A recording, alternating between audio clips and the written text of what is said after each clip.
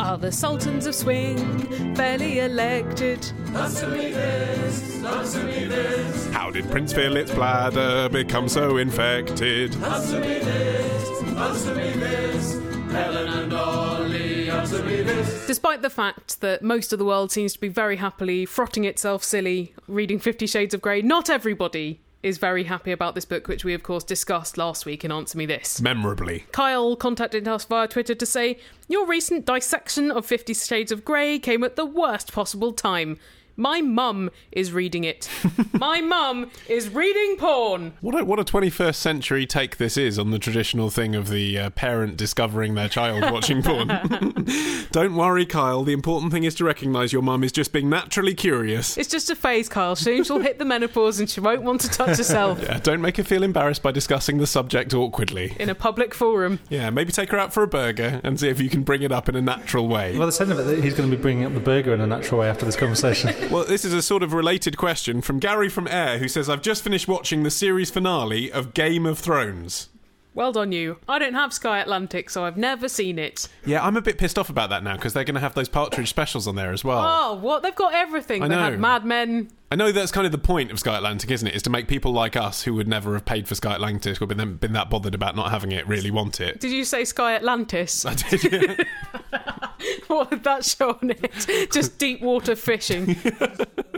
Well, anyway, Gary continues. Whilst Game of Thrones is rather rip-roaring, riveting telly, the gratuitous nudity makes it uncomfortable family viewing. Oh, whereas the violence, absolutely fine. That's right, yep.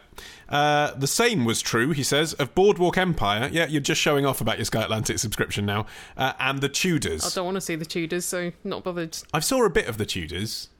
It's a nice idea, isn't it? Let's reinvent the perception of Henry VIII. That's one completely inaccurate. Exactly, yeah. Gary continues. Helen, answer me this. Have you ever watched a film or TV series and thought, I'm enjoying the acting, I'm following the narrative, the direction's fine, but this scene could do with the actress losing her blouse and or pantaloons? Ooh. I do actually think this, but I don't think in the way he's inferring, whereby you would think what this is lacking is gratuitous sex scenes. What I'm talking about is when there is a sex scene and they're keeping clothes on in a completely unrealistic way. And it's not that I want to see their parts. It's just by them, say Kristen Wiig in Bridesmaids, I don't want to see her boobs. But by her keeping her bra on in quite a rampant sex scene, you're just thinking that must mean that Kristen Wiig did not sign a contract saying she would show her boobs. You don't think the character has naturally kept her bra on because they're in such a hurry to get to it. You would, but if you saw Kristen Wiig's boobs, you would think, oh, those are Kristen Wiig's boobs, not the character's boobs. I thought they could probably cover them with bedding or limbs. Thing is, when I was about 14, I probably would have liked every film to have more sex in it. Yeah. Like, when I was 14, my favourite film was True Lies. And I like that because in between the bombs and the Islamophobia, you got Jamie Lee Curtis doing a striptease for no reason at all. Yeah. And I think probably at that age, I would have quite liked like all romantic comedies to have actual sort of hardcore penetrative sex in the middle of them. I would have thought that would have been perfect. I just think sliding doors would not be the same if it was a man's dick getting stuck in a tube train. Well, this is the sliding doors moment. Does he jizz on her face or on her stomach? Yeah, well, I agree. That would be a different film, but that's the film I would have liked to have seen. Whereas now, I agree, it takes you out of it. Well, here's a question from Maria in Norwich who says, I'm wondering what to do for my 21st birthday in 6 months. Send out the save the dates now. Yeah, not too previous. Bloody hell, Maria, you're not the most important person in the world. My friend Nick is going to be 40 later this year, and he wanted to send the save the dates out a year before. Oh, come on, we're all going to be 40 at some point. We're all going to die. But you don't need to think about it until a few weeks before, surely. I'm already saving the date for his 50th. Actually, can you save the date for my 50th, Helen? Because I would like you to be there. Thanks, Ollie. That's 12th sweet. of May 2031. Yeah. Put it in the diary. Oh, yeah, I'm sure it'd be lovely to have a reunion then, because of course by then we won't have been speaking for several years. That's right. Maria says, I was thinking about going to a murder mystery event, but after a bit of investigation, What are you, Poirot? I've found out that it's pretty expensive. However, I've seen kits that you can buy to host your own murder mystery, but I'm not sure it would be very good. You can get those at charity shops, and I tell you why, because they're only good enough to play once. But anyway, Ollie, answer me this. Should I host a murder mystery for my 21st? Actually, I think if the idea of a murder mystery appeals to you, then yes, you probably should. If you think it's a good idea. I mean, it's an acquired taste, and it's not for everyone, and you can tell by the fact that Helen's making the noise of a cow there that she doesn't think it's a good idea. No, you would think that I would like them because I love a detective thingy, but there isn't that much suspense. If you haven't done it, then there's not any real reason to lie. Although you might think it's a really good way to bring together strangers, what it actually means is no one actually talks about who they are, or what they're like, or what they're interested in. That's what appeals to me about it. I'd prefer to talk to most people about a fake job. But the thing is, you get to 2 hours into the evening, the murder is revealed, and you go, okay, the murder mystery party's over, we Let's can just have a fun. party. But, like, you've been around with people for 3 hours and you don't even really know what their names are. It just doesn't work really. And also, if you've got more than about 12 people, it's too many, because in the kits they don't really write that many characters, and also the kits show that it's actually really hard to put together a good whodunit. Yes. I mean, the thing that I don't like about the kits is that they're often just very crude, aren't they? Like, the characters are filthy. like... No, but it's... No, I mean... It's an adult game. Like crass. Or like, hello, I'm Marilyn Monroe. I'm an actress. That kind of thing, you know. Yeah. Hello, I'm Sir Eat-A-Lotta Cookies. I'm the local biscuit magnate. And it's just like, oh, for fuck's sake. Yeah. Why don't you give me a good, like, Agatha Christie type who Because they're very hard to do. It's better to have a really good game of hide and seek than do one of these. Hi, Helen Ollie. It's Joel from Southampton, but living in Kent. Helen Ollie, answer me this.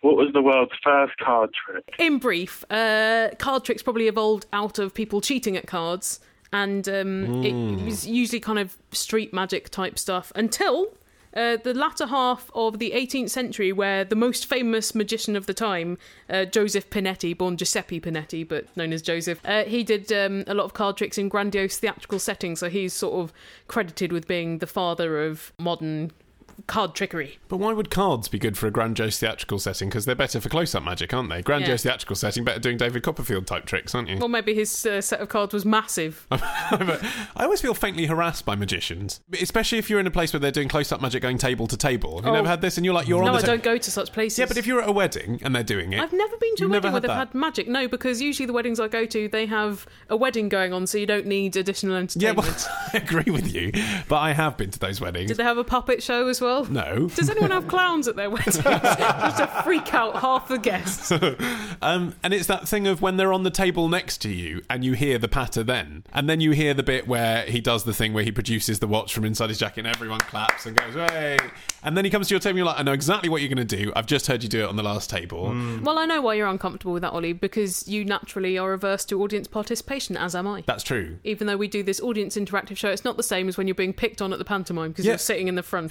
Yeah, that's true. I do sit the whole way through theatre where they come down into the stalls and try and get the audience involved just with my bum on my hands, basically. With your bum on your hands.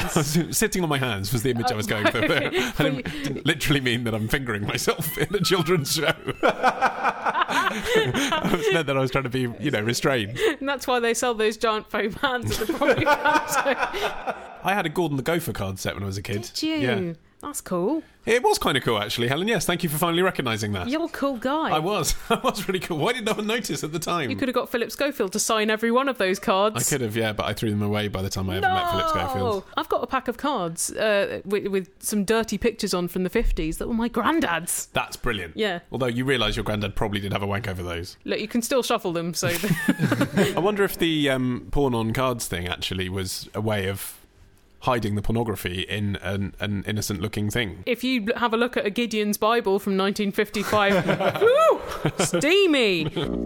If you've got a question, email your question to answermethispodcast at googlemail.com. Answer me this podcast at googlemail.com. Answer me this.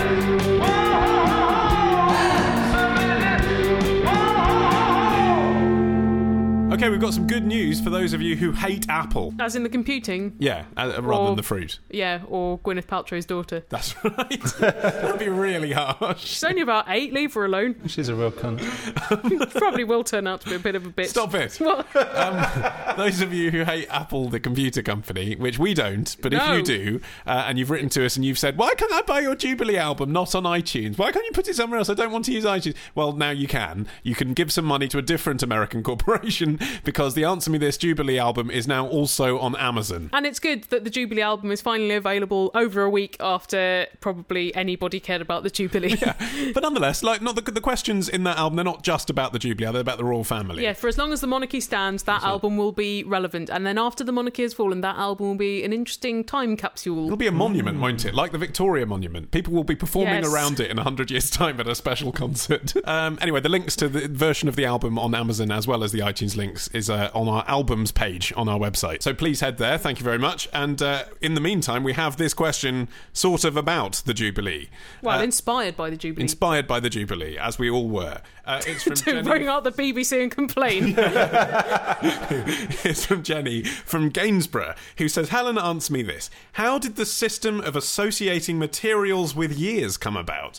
i.e. 25 years for a silver jubilee and 50 years for a golden jubilee, etc. So this applies to sort of marriages as well, doesn't it? Yeah, well, I think they got it from marriages. It originated in probably medieval Germany, because it was a tradition that if a couple had been married for 25 years, then you brought them gifts of silver wealth to celebrate the good fortune that had attended them for those 25 years, and the same on the 50th, the wealth of gold, and the rest of them were irrelevant. And then, do you think the rest were irrelevant because no one ever lived that long? So you could say, oh yeah, it's diamond at 60 because no one ever had a 60-year marriage, really. No one lived till 85. Well, diamond used to be 75, and then for Queen Victoria they lowered it to 60, okay, because they thought, realistically, no monarch is going to be celebrating the Diamond Jubilee if we leave it at 75. Yeah, and actually, if anyone has some diamonds to show off, it's Queen Victoria. Yeah. Yeah. Although she was probably just wearing jet mourning jewellery as she did for most of her life after Albert died. But what I mean is the anniversaries in between 25th and 50th, or even just any of them, was the American National Retail Jeweller Association, now known as Jewelers of America. In 1937... they introduced an extended list of gifts. So, extended list of things you could buy through their outposts to celebrate anniversaries. Although it's Martin's and my 10th anniversary earlier this year, and that is tin. And are you going to do anything for that? Maybe buy each other a DVD of The Wizard of Oz? We watched Pushing Tin. Pushing Tin. Okay, nice. We had a weekend of eating lots of nice food. Yeah, lots of nice tinned food. One of them is really shit, isn't it? Is it paper? Paper, cotton. Ugh. This is rubbish, though. You know that gold is 50th, right? Yes. And 60th is diamond. Yes. 75th is gold and diamond. What a cop-out that is. Yeah, it's cheating. Doesn't even mathematically make sense, does it? No. Because that should be... your 110th anniversary. Yeah, so it's a biggie, everybody. Here's a question from Simon from Hull, who says, Helen, answer me this. Why do newsreaders always have to tell people what their name is? They don't want to maintain mystery anymore, do they? Martin's chuckling at the inanity of this question. I understand what he means, because he's not saying, why does Fiona Bruce say, hello, I'm Fiona Bruce, because she's about to anchor a half-hour programme. Right. What he means is, in a radio news bulletin where someone's on for 2 minutes, unless they've got a really funny name like Fenella Fudge, what's the point of them saying, hello, I'm Ollie Mann, because ultimately... who cares? Well, you tuned in to the Steve Wright show. You haven't tuned in for the newscaster. Some people might tune in for Sally Traffic. No, they might. Yeah, in her case, because she's obviously got some really weird men who like to be dominated who listen to her. Okay, one. Some people might not care about the specific person, but they want to know that it is a person, and therefore someone who is blamable if things go wrong. Possibly. 2, some people might care. They might think, oh, I trust that newsreader. 3, the newsreader might want to be recognised for their work. Yes, I think that's really what's happening. It's like watching TV credits going, I personally don't care about any of these people, but other people do care and they want their work recognised. Someone somewhere cares. You just got to accept, listeners. Other people care about things you don't care about. For instance, I might think, why do they bother having branches of bookies or dry cleaners or showing football? Yeah. But it's because those aren't my interests. That's right, yeah. And you might think, why do they bother making cotton printed fabric? Where do you stand on the whole thing of shrinking the TV credits down to the tiny corner in the side of the screen and then running a promo in the 2/3 of the screen? Because that seems like the worst of both worlds. Yeah. Just disrespecting the people, I'm sure, and you're not really giving a proper promo. I'm sure Charlie Brooker's talked about that, how much it annoys him. I'm pretty sure that in America, though, I've actually seen the credits for the previous show running over the beginning of the new show. Yes, yeah. That's just silly. It's It too is much insane, rushing. isn't it? There's enough time in the world to let the credits breathe. Here's another question about the entertainment industry from Ellie from Bangor, Northern Ireland, but in Golders Green, who says, I've applied for a job in the TV subtitling sector. Wow. I've loved having subtitles on whilst watching TV for as long as I can remember. It's good to have a passion. Yeah. Ollie, answer me this. Have you any tips, factoids, subtitles-related gems, pearls of wisdom, or further insight into the world of TV subtitling that I should know and could dazzle my interviewer with? Goodness. I might love subtitles, but I don't actually know much about them. Right. Well, I'll try my best. I don't think an interviewer who is looking for a subtitler wants to be dazzled with facts about the industry they themselves work in. They want somebody who can type fast and accurately. Well, interesting you should say that, Helen, because that is a misconception. No, well, it depends whether you're doing live subtitling or not live. Correct. If it's live, 70 words per minute or more. No. No, Oh. It is a misconception about live subtitling. It is, in fact, only on pre-recorded subtitling nowadays that they tend to use typists, stenographers. Oh. On live broadcasting, actually now, the modern way with subtitling, they have someone wearing headphones listening to the speech as it comes out, and then what they do is they speak it into a speech recognition software package. Oh, that explains why there are so many wrong words now then in the subtitles. Because the speech recognition software package is a bit fallible anyway. If it was translating what was actually going out on the screen, that would be problematic. So they have a special person who can command that it's learnt the voice of, and they read the words in their sort of soft, neutral tones, and they try their best to match up as many words as they can. But if one goes out wrong, like if you get TWO instead of TOO, yeah, exactly. There's not much you can do about that, basically. But the job is actually talking into a machine rather than typing now. Okay. Although my friend Claire, admittedly this was a while ago, but she went on a date with a subtitler at a news channel, and he said that there were two subtitlers working simultaneously for the live news stream, so they took every other sentence. So they were typing, were they? They were typing, right, but that was 2003, so maybe the industry has moved on a lot. It has actually, in fact, because the BBC set a deadline. I can't believe I've learnt this today. Dazzling pearls of wisdom facts. The BBC set a deadline of, I think it was 2008, that by then 100% of their programming would be subtitled. And they were the first broadcaster in the world to do that.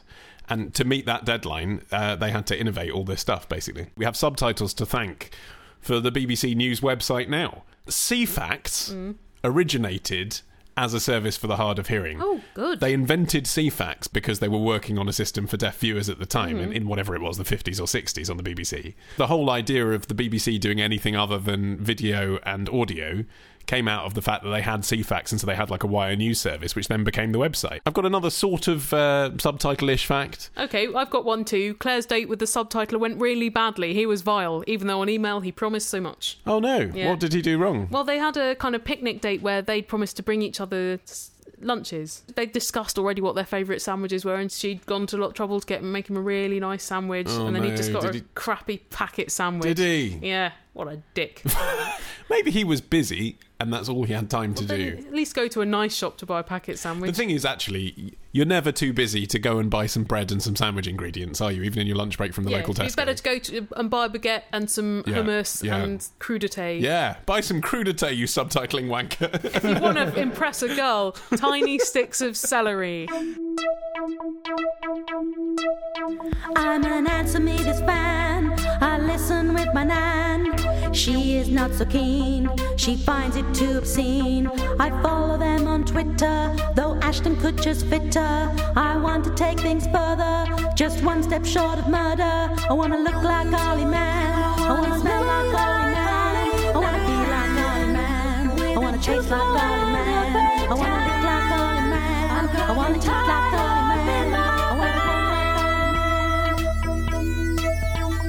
We've had a few people complain that they don't like the musical interludes on our podcast, to which I say, fuck you. Yeah. You know, they don't just serve as a respite from us talking, they also convey valuable information they act as mnemonics. Yes. For instance, we've had this email from Kate who says, for years I've had trouble remembering my home phone number, but recently realised that the last 4 digits, 5877, are the same as yours. Oh, that's brilliant. Now I sing my phone number to the Answer Me This jingle and have no trouble remembering it whenever a nice man asks for my number. Does she also do her email address to our song? Yeah. Anyway, if you want to set your own telephone number to a jaunty bit of music, here's the tune and here's our number 2. 02081235877. You can also Skype us at Answer Me This. There's no tune for that. You just have to remember with your brain. Hi, Helen and Ollie. It's Lawrence from Reading. I'm in a shop and I just watched a baby, well, a toddler of about 2, break a china pot. His mother just told him to, tidy it up and put it back on the shelf, and then she left very hurriedly. Answer me this. Should I have told the shop assistant? The baby was very cute, and his mother was wearing an M&S worker's hoodie, so maybe she couldn't afford to pay it. What a soft heart he has for a cute baby and a mother who may be tired after a long day at the M&S coalface. I disagree, Helen. I think this is outrageous. I think, Lawrence, you should be calling Crime Watch with this information. You've seen a baby break a pot. Was there a notice up saying all breakages must be paid for? Because if there was, that's watertight and Unbelievable. absolutely cannot be violated. You're probably going to go down for being an accomplice. I often unintentionally bash into people where I'm wearing my backpack on the tube. Unintentionally. Sometimes you wear wing mirrors on your face just so you can see the looks of pain. And that underlines my lack of spatial awareness. And so when I go into a china shop, I try very much not to, because I am like the proverbial bull. I've often wondered whether if I did knock something off, whether I'd maybe haggle about the price. Because don't you only really owe them the cost price? I know that they could get the sale price from someone, but why should they make a profit on you breaking it? Like, I could agree you could maybe meet in the middle and say, okay, I'm going to cause you inconvenience, you're going to have to order another one. That's worth another couple of quid. But why shouldn't they make a profit on your breakage? Because you could sort of argue that they're making a profit on putting things in the line of where I'm likely to knock them over. Yeah, if it was in a glass cabinet, that wouldn't have happened. Not everyone can protect their business against the Ollie Mann effect.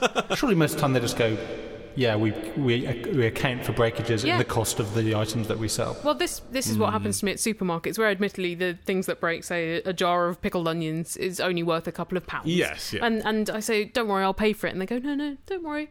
Here's another one, completely intact. And I always find that quite remarkable customer service, because I'm happy to pay for it, seeing as it was my fault that it broke. See how different we are, Ollie? I'm happy to pay. Which supermarket and you think is this? Sainsbury's and Iceland. I'm going to go to Sainsbury's and Iceland, willingly go around smashing pickled onions and see what happens. Oh, they still make ketchup in glass bottles, do they? Bah! Anyway, Lawrence, should you have told the assistant, no, I don't think it's really your job, because what would you gain from actually telling them that person's gone? It's not like they're in the shop. If you'd have said quietly, look, you might just want to check if that woman's knocked something on the floor. Yeah. But once they've walked out, no, what's the point? Yeah, you're just looking like a sneak, and they're still not getting the culprit. Yeah, you might look actually like you're trying to cover up for yourself having done it. Yeah. That's the worst of all worlds. It wasn't me, it was a baby, honest. Although I can't see a baby now. There was one. Well, here's another question about breakages. It's from Rebecca, who says, Ollie, answer me this. What was the point of building Anderson shelters in World War II? What? I understand that it was for protection during the Blitz. Well, that's kind of the point then, Yep. Rebecca. But they don't look that safe at all. That's because they're associated with the Blitz.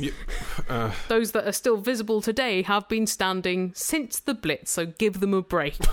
Can you explain what an Anderson shelter is? It's one of those curved corrugated metal shelters that people put in their gardens. They're about 6 foot long, right, and you would dig about 4 feet down and put them in the garden, and then often you would sleep out there if there was an air raid, etc. Yeah, and tin food. The point wasn't that they're the safest possible design. The point was that at the time when materials were rationed and you were trying to get something out to every household in the country, that was a sensible design. It wasn't that it's the optimum bomb shelter. Well, she says, most appear to have been made of sheet metal and packed dirt. How was that ever meant to stand up against a bomb? Well, I think you'll find that because it had a curved roof rather than vulnerable corners, it could absorb a lot more energy if there was a nearby bomb blast. It was unlikely to be dented into a different shape, wasn't it? That was the idea. And also, I suppose, it's a much smaller target than a whole house. Yeah, well, presumably it's a peripheral damage thing, isn't it? Yeah, or were they designed to make people feel better because they were doing something proactive? Like well, a bit of that. Like presumably those drills that people of my mother's generation had to do, where they went under their school desk with their hands on their heads to withstand a nuclear bomb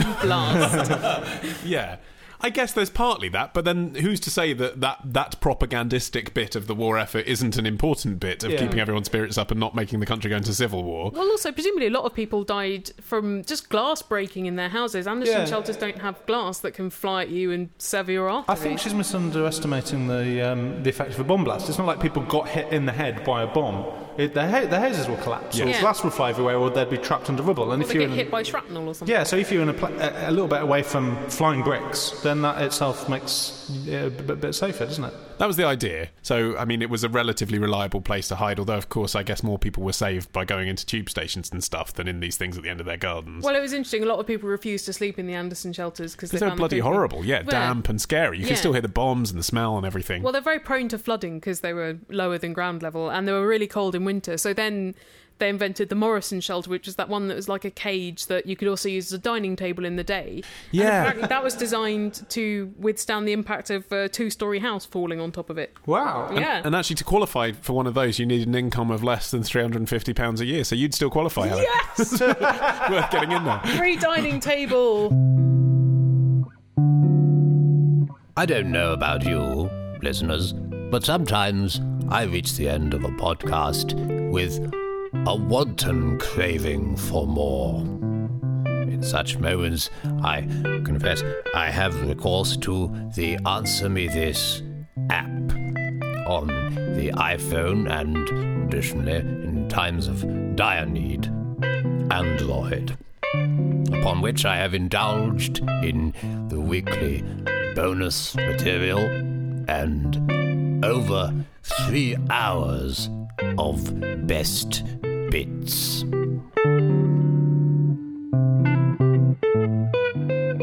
So we're finishing off the show today with a special offer of a question from Michael from Los Angeles, who's written to us attaching a Groupon offer.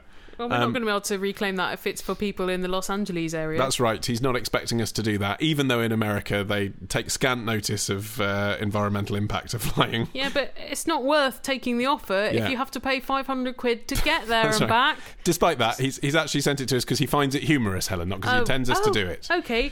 And the Groupon offer that he sent us is a $24 voucher. It's $24 for $105 worth of value. Ooh, although what is value, really? Yeah. Value is what you're willing to pay. And it's for 7 whole-body vibration sessions. 7 whole-body vibration sessions. Isn't that just sitting on the train? It's what my dad has every day because he suffers from Parkinson's disease. For free! So, Helen, answer me this. What do you think of this Groupon offer? Could there be any credence to it? In other words, could it make you healthy, getting your body vibrated? Well, the whole body vibration thing sounds really creepy, but actually it's the same as what they call power plate over here, where they say, we've compressed an hour-long workout into 10 amazing minutes where you do a lot of demanding positions, we vibrate you so your muscles are doing so much more work. It does sound like a lot of bollocks, doesn't it? Well, it's like those slender tone things. Do you remember those? Those were amazing. So they're like, just sit back and relax in your best underwear while our pads pummel your stomach into incredible tautness. My mum's got this incredible machine actually in the shed from the 80s. So it works really well then. It's called a lawnmower and it will mow your fat. I'm somehow kind of picturing the seat in Burn After Reading. It's not that bad. It's a kind of totemic grey structure with a sort of seatbelt coming off it. Sounds dodgy. And you attach yourself to it around the seatbelt and lean back and it just shakes your ass.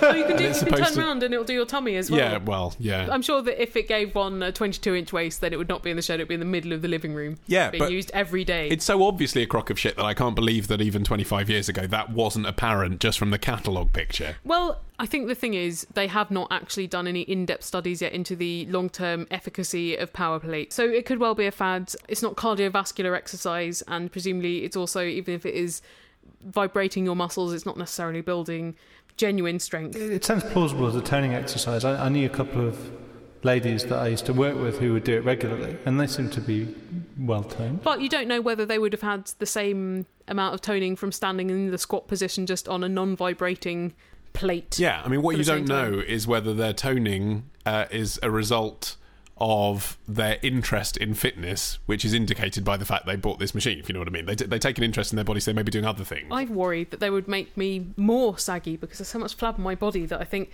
me standing on one of these would be like a yogurt in an earthquake. My flesh would just stretch and stretch and stretch with the motion. But actually, interesting, it was invented in the 1960s by the Russian scientist Vladimir Nazarov for cosmonauts because their muscles would waste when they were in space.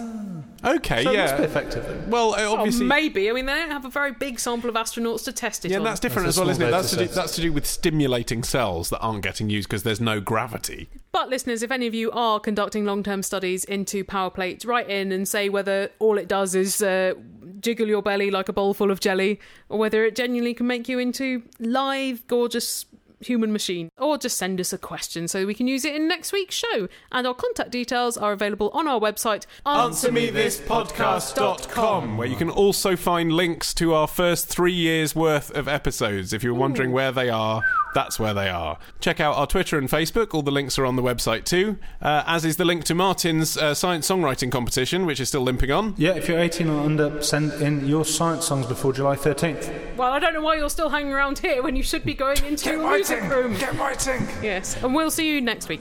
Bye! Bye.